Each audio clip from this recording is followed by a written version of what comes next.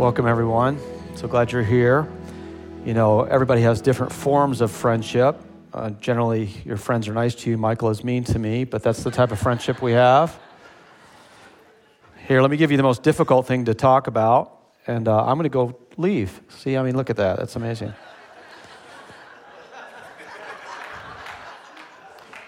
So,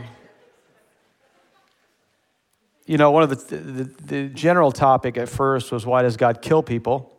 We began to narrow it down to a topic is, why does God ordain the killing of people? And so you have different things in texts that all of us can track with. Like you look at the book of Job and you say, why did God allow that to happen? That's a permissible situation. And then you have things permission or allowed. I remember with my brother, I've spoken from this very podium and given you the story of my brother growing up to where, you know, my best friend got cancer when he was 16 and then died at 21. And I saw how he processed that. My life is a testimony of that. But for him, as he was going through that tremendous battle, I'll never forget, you know, just as he continually discipled me. When I die, I don't want you to be mad at God. He has a purpose in this. This is the story of my life. This is the reason by which I was born. It was tremendous. Many were transformed, and that's a great example of that. Even if you look at the book, I just challenge you to go back and read the book of James or Acts in chapter 12. You look at James and Peter. If you just very quickly touched on that, you would see that James had his head cut off as one of the disciples by Herod. Yet what? Peter was set free. And we don't always understand those things, but the reality is there's things that are allowed. But then you get to a deeper element, which is ordained, which brings us to an element when we step into society, you will hear arguments like God must be a moral monster. If God was loving, why would he allow that? We hear these type of things. And as I began to wrestle through the message I'm going to share with you, I had to process the same things that all of us process. And so I just want to give to you some of the things that God has given to me. Starting on the foundation of that would be a foundational question. If you were God, what would you do? What would you allow? What would you permit? I mean, that's fair, right? If you were God, what would you do? And so it starts with something that all of us are familiar with. And let's read this together because we grew up our entire life reading the Lord's Prayer. We find this in Matthew. Let's read it. Our Father, who art in heaven, hallowed be thy name. Thy kingdom come, thy will be done, on earth as it is in heaven. Give us this day our daily bread, and forgive us our trespasses, as we forgive those who trespass against us. Lead us not into temptation, but deliver us from evil. For thine is the kingdom, the power, the glory forever and ever. Amen. So when you see Jesus here with the disciples, he's saying, how should we pray? And I remember, prior to hanging out with Michael and talking to him about this text, probably for a minimum of the last 6 months, when I get up in the morning and I get on my knees, for some reason God has brought me to this exact spot, which is, God, what should I say to you today? And it starts with our Father who art in heaven. And, you know, and as you stop for moments and you digest a singular word, our Father, it's pretty beautiful, isn't it? You know, I recently became a grandparent. You know, when you have if you've had a child, you'll understand this as well. But I became a grandparent. So my daughter had a little fat, chubby, beautiful little girl. And recently I did something very bad, which is I woke her from her nap. Who knows what I'm talking about? So this was less than a week ago, and Tara, my beautiful wife here in the front, she had the beautiful little thing and put her to bed, and I was on a conference call. You know, your brain doesn't always work. And so as she's coming out, I'm going in and talking. And it just scared a little runt to death. And so needless to say, she comes out, and for a solid 10 minutes, the baby is just crying and screaming her head off, and I'm still on my conference call, and Tara comes in and says, you have to get off the phone now. And your job is to go put her back to sleep. How many of you guys want to talk about? So she put me into discipline under house arrest and sent me into the bedroom. It's almost like sending a kid to a candy store. Because when I went in there, I knelt over the pack and play, and I laid my hand on Gwen, and I said, Gwendolyn. And she knew my voice. She stopped crying. And I got to pick her up, and I held her. And I know I'm not supposed to do that. She's supposed to cry herself to sleep or something. But the reality is, Father, you know what I'm talking about? There's God who, and I know this is a little weird, but as I sat there on the couch, and I held her in my arms for an hour and 15 minutes as she took her nap. You learn so much about God as you parent, and you know what I'm talking about? I am not God. But I thought about how God must love me, because I was sitting there hugging and holding and surrounding and protecting and feeling her little diaphragm breathe. And I was so attentive. And Father, our Father who art in heaven, holy is your name.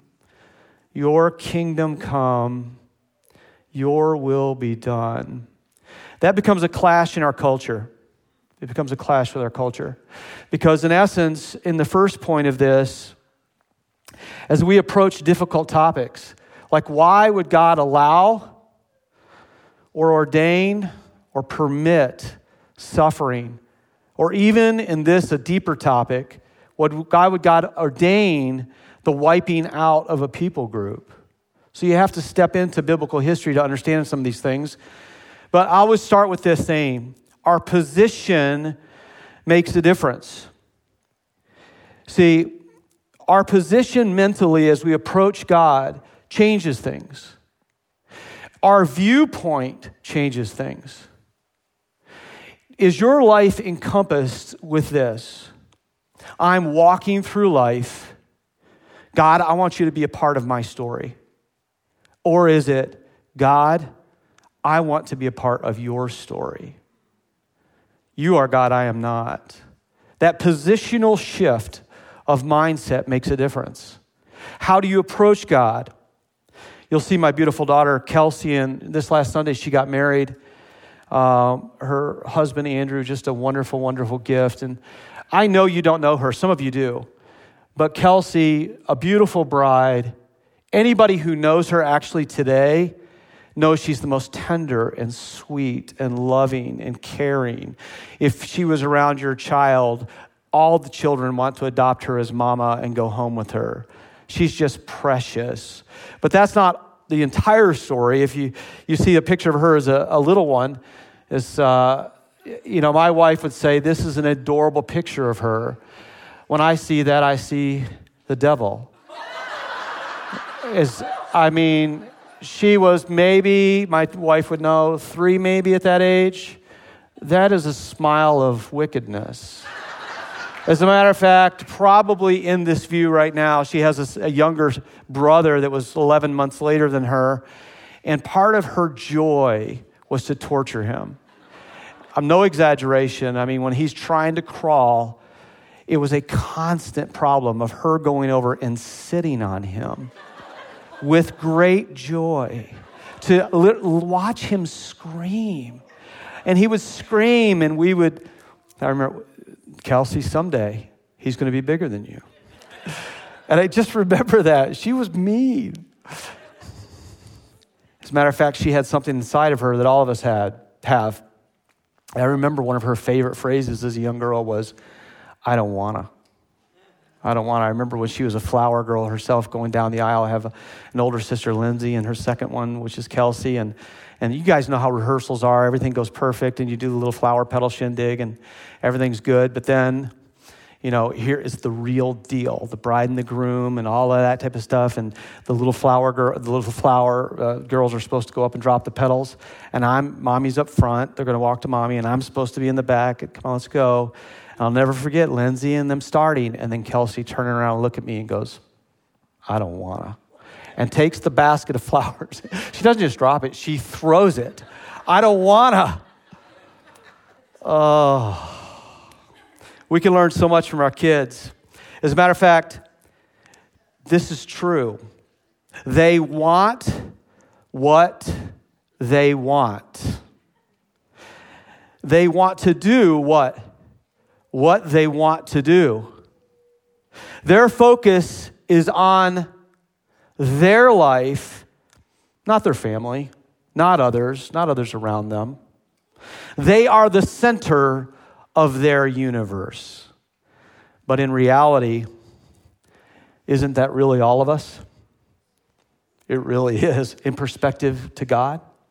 See, the Lord's Prayer, as I would say every day for a minimum of 6 months, been before the Lord with that prayer. I think our prayer is often different. I wrote this down literally. I just said, okay, what is often in my being that is a prayer? Here's the prayer that my flesh would pray. Dear God, as a reminder, life is really all about me. Give me what I want today. In case you don't remember, I have things figured out. I determine what is right and what is wrong, just and fair. Oh, also, I have a strong opinion about that, and I'm right. I am the center of life, and all things revolve around me. Thank you, God, for remembering this. As you process this next week, process your being positionally towards God. And you will find that our sinful nature is extremely powerful. And life is really all about me, not about him. Here's the second, so our position makes a difference. The second point being that our approach makes a difference. The lens by which we look creates clarity for what we see. See, when you're processing difficult questions around God and faith, our approach makes a difference. If we approach with doubt and skepticism, no argument will suffice. How many of you guys know what I'm talking about? It's true. In relationships, we have situations that we're trying to talk common sense into someone, but they're positionally already here. And it doesn't matter what logic enters that storyline, it does not change it. I have a phrase inside of me that came out of me as a young man giving my life to Christ when I was 18, and it was this: I don't care what the truth is. I just want to know it. In other words, I want to be positionally humble before the Lord, saying, teach me and show me your ways, not my ways. And so doubt and skepticism, no argument will suffice. If we approach God in a position of humility, I believe we can get a glimpse into the mind of God. Not necessarily know all his ways, but certainly begin to understand in some ways. If you start with distrust, it leads to a verdict of guilty. I would say if we start with a position of trust, it leads to objectivity. Our third point is a posture that makes a difference. So stepping into an environment by which we say, not judgmental, God, how could you? Versus, would you help me to understand why? Would you? It changes the environment of seeking and posture and humility. I would say the danger on the first part, the caution is what?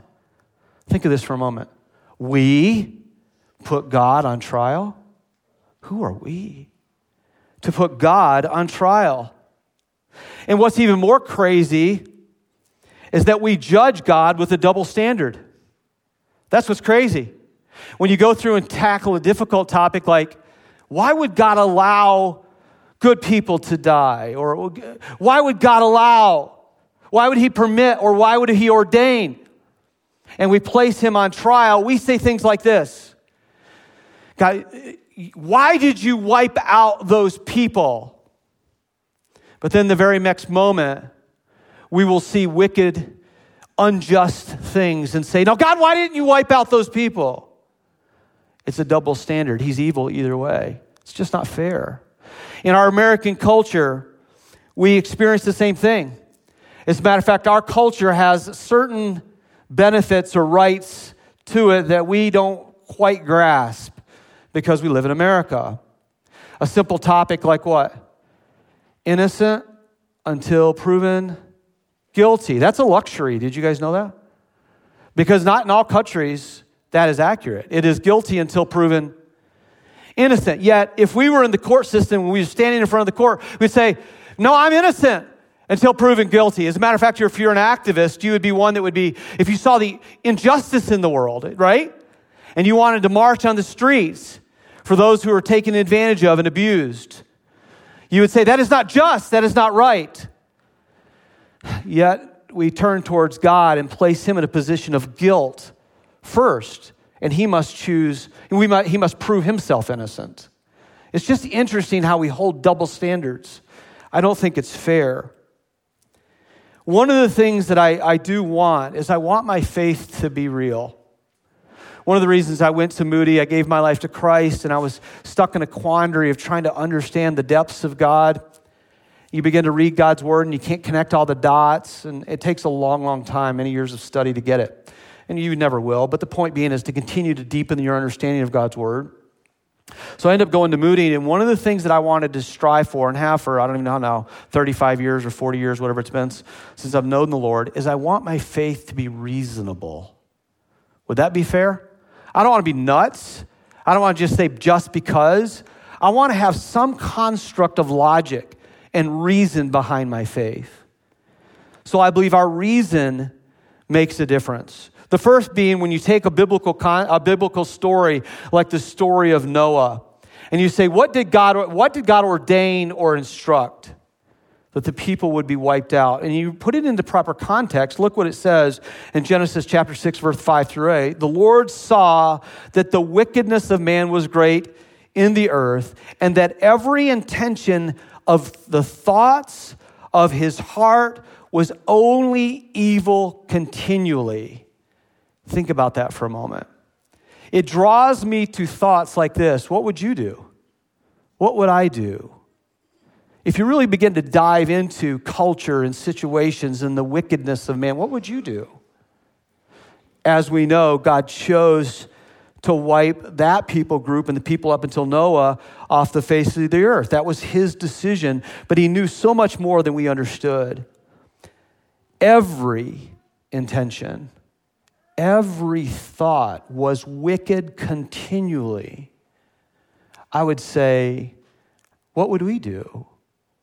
How would we act? What would we prescribe if we were in that same position as God ourselves? Even when you go on to other stories like Sodom and Gomorrah, you guys get that deal? You know what I'm talking about. Sodom and Gomorrah, the fire comes down. When you go through and read the story, you begin to realize that Abraham, God says, hey, listen, I'm going to wipe these two cities from the face of the earth, post-Noah. And Abraham begins to plead and say, no, really? No, if I find 50, will you relent? All right, go try. And then what else? Now, that doesn't work out. Well, sorry, can I down my number a little bit? How about 10? No, that didn't work out. And ultimately, when you begin to dive into the story, you begin to see God sends a couple of angels who come as men and visit Lot, his nephew. What's the rest of the story? The mob shows up outside of the house and says, give them to us. What is that all about? It's like, give them to us. It wasn't a welcoming committee. You guys know that, right? The wickedness of Sodom and Gomorrah was one that they would rape and kill and destroy. And if you begin to really process it yourself, even if the injustice had happened to you and or happened to one of your children, you would say, they deserve justice. Kill them, destroy them. Well, God saw that. Obviously, he did allow Lot and others to come out. But even in that story, yes, he was imposing justice. Or the 7 tribes of Israel. What's that all about? Well, the 7 tribes that Israel destroyed. So if you go through the understanding of the biblical timeline, you've got Adam and Eve. You've got what? Abraham, Isaac, and Jacob. Jacob has 12 sons, which become the 12 tribes of Israel. They end up being enslaved in the nation of Egypt. God raises up Moses and says, yo, let my people go. Probably didn't have the yo part, but we'll pretend. Yo, let my people go. They cross over the Red Sea. They wander for 40 years, and then they begin to enter into what? Common day Israel. And as they're standing on the banks of Jericho, or the Jericho's on the other side, the Jordan River, when they're standing on the banks of the Jordan River, and Jericho's over there, he begins to prescribe to them warnings. He says to them, destroy the people groups, these 7 people groups, mightier and stronger than you. Destroy them completely. Now, that's interesting about that, yet the people did not. That's what's interesting. He prescribed it, yet when they went across as the army of the Lord, they did not obey fully. And so what you begin to see is the major problems that come along with it. See, I want my faith to be real. I want it to be reasonable. And part of that was the enacting of justice. He's saying, I see what is going on in these 7 people groups. I see it. You may not see it, but I see it. And what did he see? Because as you look, you can understand the things that he said. In that period of time, there were 3 major gods in that part of the world, which was Baal, Moloch, and Ashtoreth. And as I begin to study this, knew some of it, you can see this picture, which is the god Moloch. And he was known as the Babylonian god of the underworld, by which, to gain favor in the god's eyes, they would burn their children at the altar. And maybe us with our Western point of view, what would we say? That is wrong. You should strike them dead. That's not right, man, straight up. And as a matter of fact, many of you are going like, I can't believe they would do that. Do you know they do that now? See, at Village Church, my friend Peter over in Africa, we was over there 4 years ago, and I talked to him just the other day. I talked to him a lot, but I talked to him the other day. When my wife and I and our children went over to Africa to kind of visit what's going on, he was exposed to child sacrifice, by which literally today, and this is not new, this has happened throughout all of history, by which now you go out into the bush of Africa and you speak to a witch doctor and you say the name Jesus. I'm telling you right now, they don't even know the name. You can't believe this in our Western world. You can't. They don't even know the name Jesus. But they literally, for the same reasons they did it here, they sacrificed their children to gain prosperity and favor from the gods. And I was restrained wisely by my wife and others to not show you literal pictures that I have seen. Literal pictures where they chop the children up, literally. It's crazy. For prosperity, but it was no different there. It was no different then. And so God saw those things, including human sacrifice and worship for for personal gain. Baal worshipers, very similar, usually the firstborn of the community in order to gain personal prosperity. In Leviticus, you can see this. See, they're getting ready to cross over the Jordan River. And what is God saying to them? You shall not give any of your children to offer them to Moloch. Because he knows they're getting ready to enter a culture that is acceptable. A God that they've made out of their own hands and their own mind.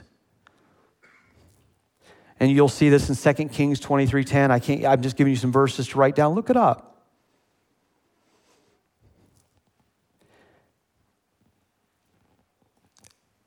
Here's another reason. I want my faith to be real.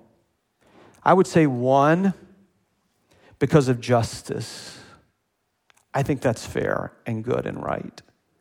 But I think another one is to prevent future child sacrifice. See, what's interesting is that the people of Israel did not obey fully. They let some people groups live.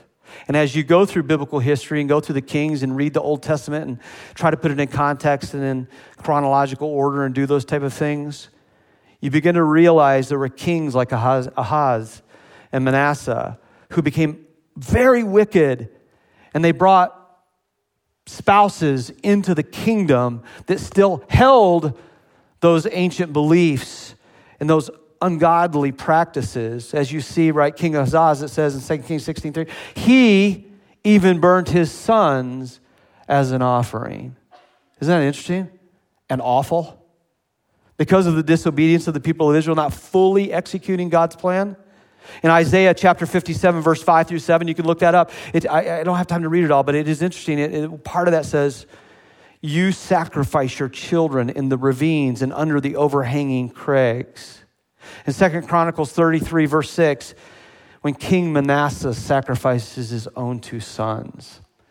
It's appalling. See, I believe reasonably, that God was giving the order to wipe these people groups from the face of the earth was not only because of justice, but to curve those wicked practices into the future. And clearly, it still happened. Here's a third reason: to prevent ongoing sexual perversion. As I studied about Ashtoreth, which was the other god, it was a female god, and some of you, just like myself, until this week, I didn't even know this, that you'll see, like, go down and tear down the Ashtoreth poles. Do you guys remember reading that? You'll read, go up to the high places and tear down the poles. And I never actually dug into what is that.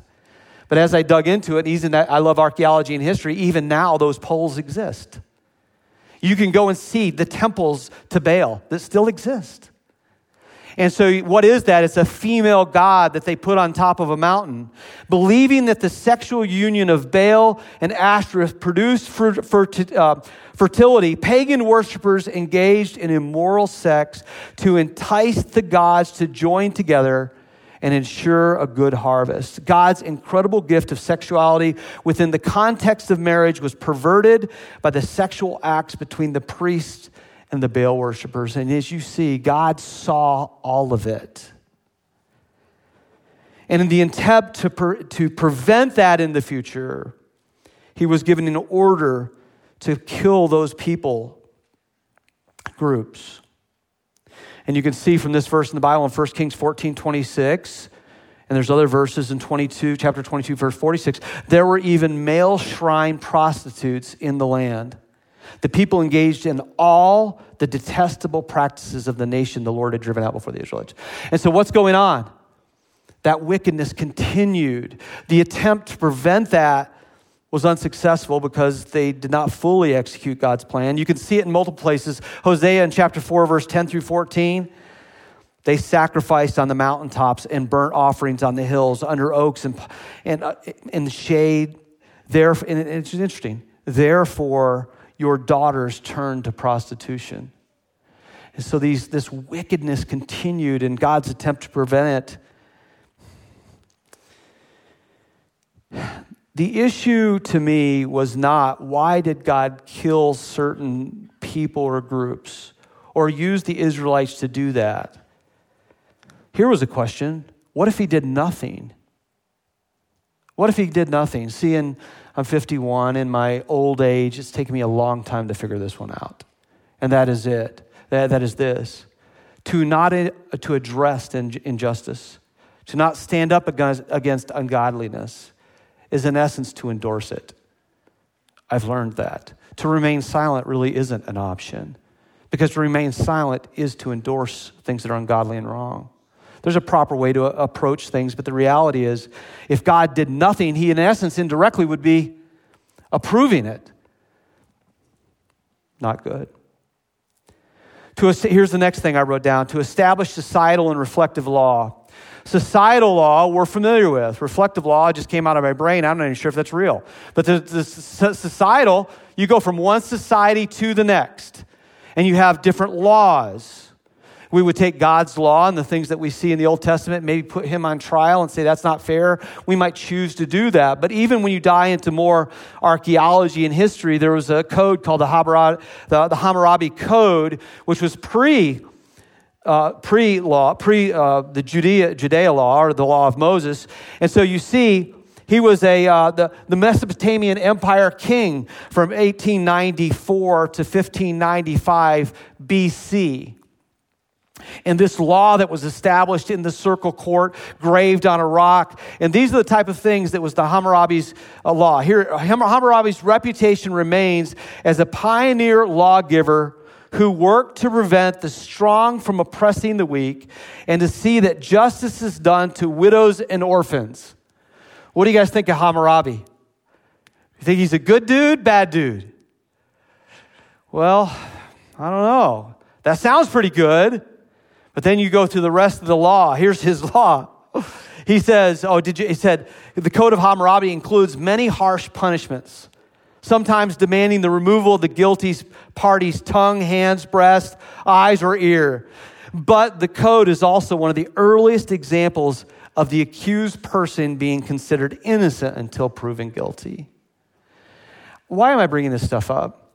I'm saying that I think that sometimes our approach to how we judge God, we put him on trial, is not exactly fair. I would say societal law certainly restrains us from doing the things that we would want to do sometimes. You know what I'm talking about? If you could do anything you wanted without any restraint at all, never getting caught, no repercussions whatsoever, I don't know if I should lead you down this road. Because where does your mind go? You're like, I'm not going to do that because I'll get in trouble.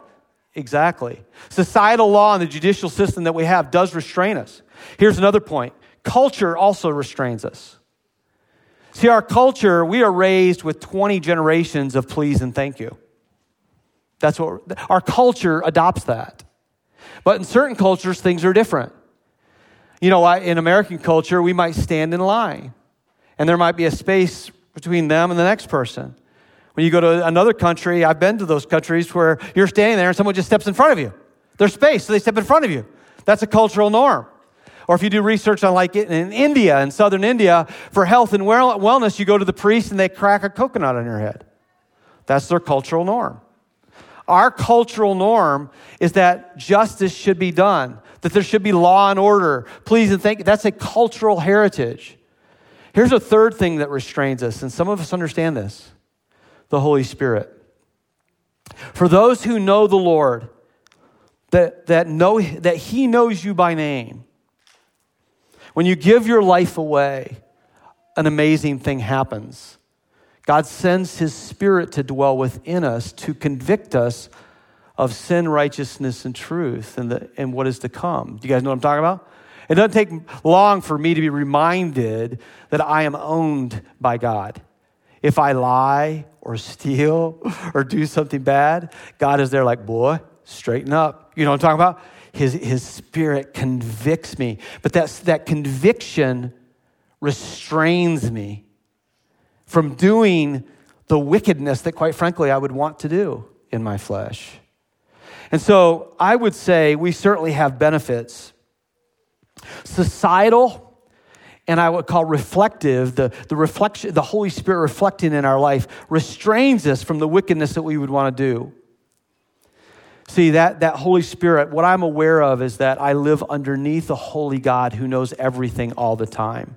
You'll see this in Psalm 139 when it says, Lord, David says this, Lord, you have examined me and know all about me. You know when I sit up and when I get up. You know my thoughts before I even think them. God is clearly aware of what is going on. That restrains me from my own sin. So the question, if you knew there would be no consequences, what would you or I do? There is a benefit to knowing God and him to know you and living in America, quite frankly. You know, and then on top of all of that, some of you guys know this, Jesus radically changed the world. And some of you guys know the message that he gave when he's standing on the hilltop to the thousands of people, the Beatitudes. He begins to go down and say crazy stuff that we're all impacted. Those who know him are impacted by these truths. Weird stuff, like pray for those who persecute you. What's your response? I don't want to. I don't want to. You're going to hit me, I'm going to hit you harder. Turn the other cheek. I don't want to. What's it? Give your jacket also when someone takes from you. Give them more. I don't want to. Right? How about the Lord's Prayer? What did Jesus say? Forgive as we have been forgiven. What's our flesh say? I don't want to. See, it's that conviction and working of the Holy Spirit that draws us close to him. Here's the next reason, I think reasonably, why would God give orders to kill a people group? Or certainly there's allowed, there's permitted, but ordained is difficult. I would say I had to get to this reasonably, and that is to set an example to us. Part of that is the discipline to us. What do I mean by God? God disciplines those he loves. That's true, right? There's a discipline that says, I don't want to do that again. I don't want to receive God's discipline. Down in Indiana, we have a farm down there, and we have these white dogs that live on a farm that try to crawl the fences all the time. And they would always get out and run all over the neighborhood. It drove everybody crazy. So we put up this white electric fence that is it's got like a rope on it that goes all the way around the size of my pinky. And as soon as the dogs try to crawl up it, their nose touches that electric fence. Except for this electric fence is like the super duper electric fence. It's for a 100-mile run, but it's only like a half-mile run. So it's extremely powerful. Well, the other day, so I've got this pig too. He's got a date on December 12th. But I've got this pig. And my pig, I love my pig. But my pig, the problem with the pig is I would give him food on the other side of the fence like this, and his blue bowl's down there attached to the wooden fence. But every time I come back, he sticks his nose in it and he knocks it off the fence. And it drives me nuts because I have to open the gate. Here's the big white cord. I have to go under the cord very carefully. And I said, okay, I'm going to fix this. I went over and got my drill, and I got these big, long screws. And I said, I'm just going to screw that trough right to the board so he can't knock it off. So I get it. I go under, go over. I get my screws, and I lean down to drill this in, but I forgot that the cord was right here. So I touched my forehead to that cord. The next thing, I was waking up. Literally. My knee still hurts. I don't know which direction it went, but it was not natural. There's the discipline of the electric fence. I don't want that again. I think God so often, he gives examples of what we should live by and pay very close attention to, knowing that the discipline of the Lord is real. You see it as he had that happen in the Old Testament in a larger sense and also to us personally. But at the same time, you can see parts of God's character. If you study theology and who God is and his character, you'll see things like God is patient. God is patient. You see that in 2 Peter in chapter 3, verse 9. What's going on with that? God is patient. He says the Lord is not slow to fulfill his promise, but is patient towards you, not wishing that any should perish, but all should repent. What is that? If it was you or I, let's switch roles. We're now the judge. We're now God. You do something wrong? Yeah, you're getting whooped for that deal. Pretty low patient tolerant, you know what I'm talking about? But God is like ongoingly patient. If you begin to look at the research, you look at the trend lines of history, God is persuading and prompting and pushing and calling back to himself the people of Israel. He does the same thing to us. He's patient and long-suffering until the point where he finally says, all right, that's enough. You see that when you look at Noah. What happened in Noah's time? He still sustained humanity, even though they were continually wicked all the time. Or Sodom and Gomorrah, of course, not only did he bring Lot and Abraham out of that, but at the same time, his purpose of stopping the depth of that wickedness was a sign of his grace. Or in Nineveh, what else do you see? In Nineveh, he sends Jonah over there, says, I'm going to destroy these people. He goes and preaches. They then repent, and he pulls back that discipline to them. So you could see both his patience and the characteristic of his grace. That lives out in our life too. Here's the next thing I saw as I was studying through this. To separate a people group from himself. Now, I had to struggle through this one. So why did God create the Jewish nation? Have you guys ever thought of that? So you go, why are there Jews? I remember D.L. Moody saying this. How do I know God exists? Because the Jew exists. I thought that's interesting. Because the reality being, in this, you could see this verse in 2 Samuel 7:23, among the chaos. What do I mean by chaos? Let's just all come up with our own God.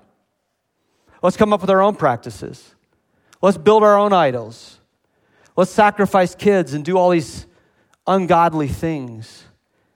God says, I must make myself known. So he says in 2 Samuel chapter 7, verse 23, and who is like your people Israel, the one nation on earth whom God went to redeem to be his people, making himself a name. So when you think about Yahweh, I've been to Israel, and culturally there's some things that are completely different, but it's beautiful. Because when you go there and the Sabbath happens on Friday night at sundown, everything shuts down and everybody gets together with their family and they have dinner and you pray over your children and you take a day of Sabbath. It's beautiful. But then at certain things, they do weird stuff. Things like you can't eat that, you can't eat that, and the milks and meats are separated. What's going on with all of that? God is separating them as a people group to give himself a name. That's what he's doing, so that they would stand out amongst the others. Why is that important? Because it leads me to the next point that I kind of discovered and began to understand as I was preparing this, is that not only does God make himself known through this process, but what he does is he paves the road for redemption. And I saw this when I was going through, I remember the first time I read the book of Ruth. And it is a striking book. Anybody who's read Ruth knows the story. What's the story? Starts with Naomi. Something difficult happens. What is it? Husband dies. Man, that's a hard gig going on. Because if your spouse dies, that's not exactly wonderful. It's even worse back then. Why? Because the man protected and provided for that home. Women didn't necessarily have a lot of rights. That was a difficult deal. But worse than that, what happens? Her two sons die. That's awful. And then as one of her daughter-in-laws leaves, one is left, Ruth. If I just had one child die, I'd be a mess. And as you walk through the story, I want to challenge you to reread the book of Ruth and look at it a little differently. How would she feel? How would you feel? What would be the emotions that she would be feeling? As she leaves Moab and travels, and you're like, oh, how far would that be to walk? And what would my feet feel like? And what would be going through my mind? God doesn't love me. Why would he allow this to happen to me? I don't understand, God. Are you real? I thought you loved me. Why wouldn't you protect me? Do you guys know what I'm talking about? What would you be thinking? I just remember living that as I was reading it for the first time. And then as you get through the rest of the story. She returns back to where? Bethlehem. To the people, her people group where she was from. And she gets to Bethlehem and she calls herself Mara. God's hand is against me. Why? Because she's actually going behind the people that are harvesting the fields and picking up the leftover pieces of grain. But then something happens. What happens? Boaz shows up with his beautiful dreadlocks or flowing hair and notices this cute girl named Ruth and says, oh yeah, there's a Ruth right there. And then what happens? They end up getting married. And I remember getting to the end of that story, and I remember reading the very end of it. It was so striking. It took me years to figure out genealogy and study it a little bit deeper. But it says that Ruth and Boaz had a child. And the child's name was something I don't remember. I should have wrote it down. But then it went down to the next, and they had a son, and they had a son, and then they had a son. And I remember getting to it, and it says, and then they had a son named Obed. And I was like, I know who Obed is. Obed is David's or Jesse's dad. And then it says, and then Obed had a son named Jesse. And I'm like, I know who that is. And then Jesse had a son named David. And at first you're like, okay, I know somebody named David too. Who cares? But when you understand biblical context, what was the promise?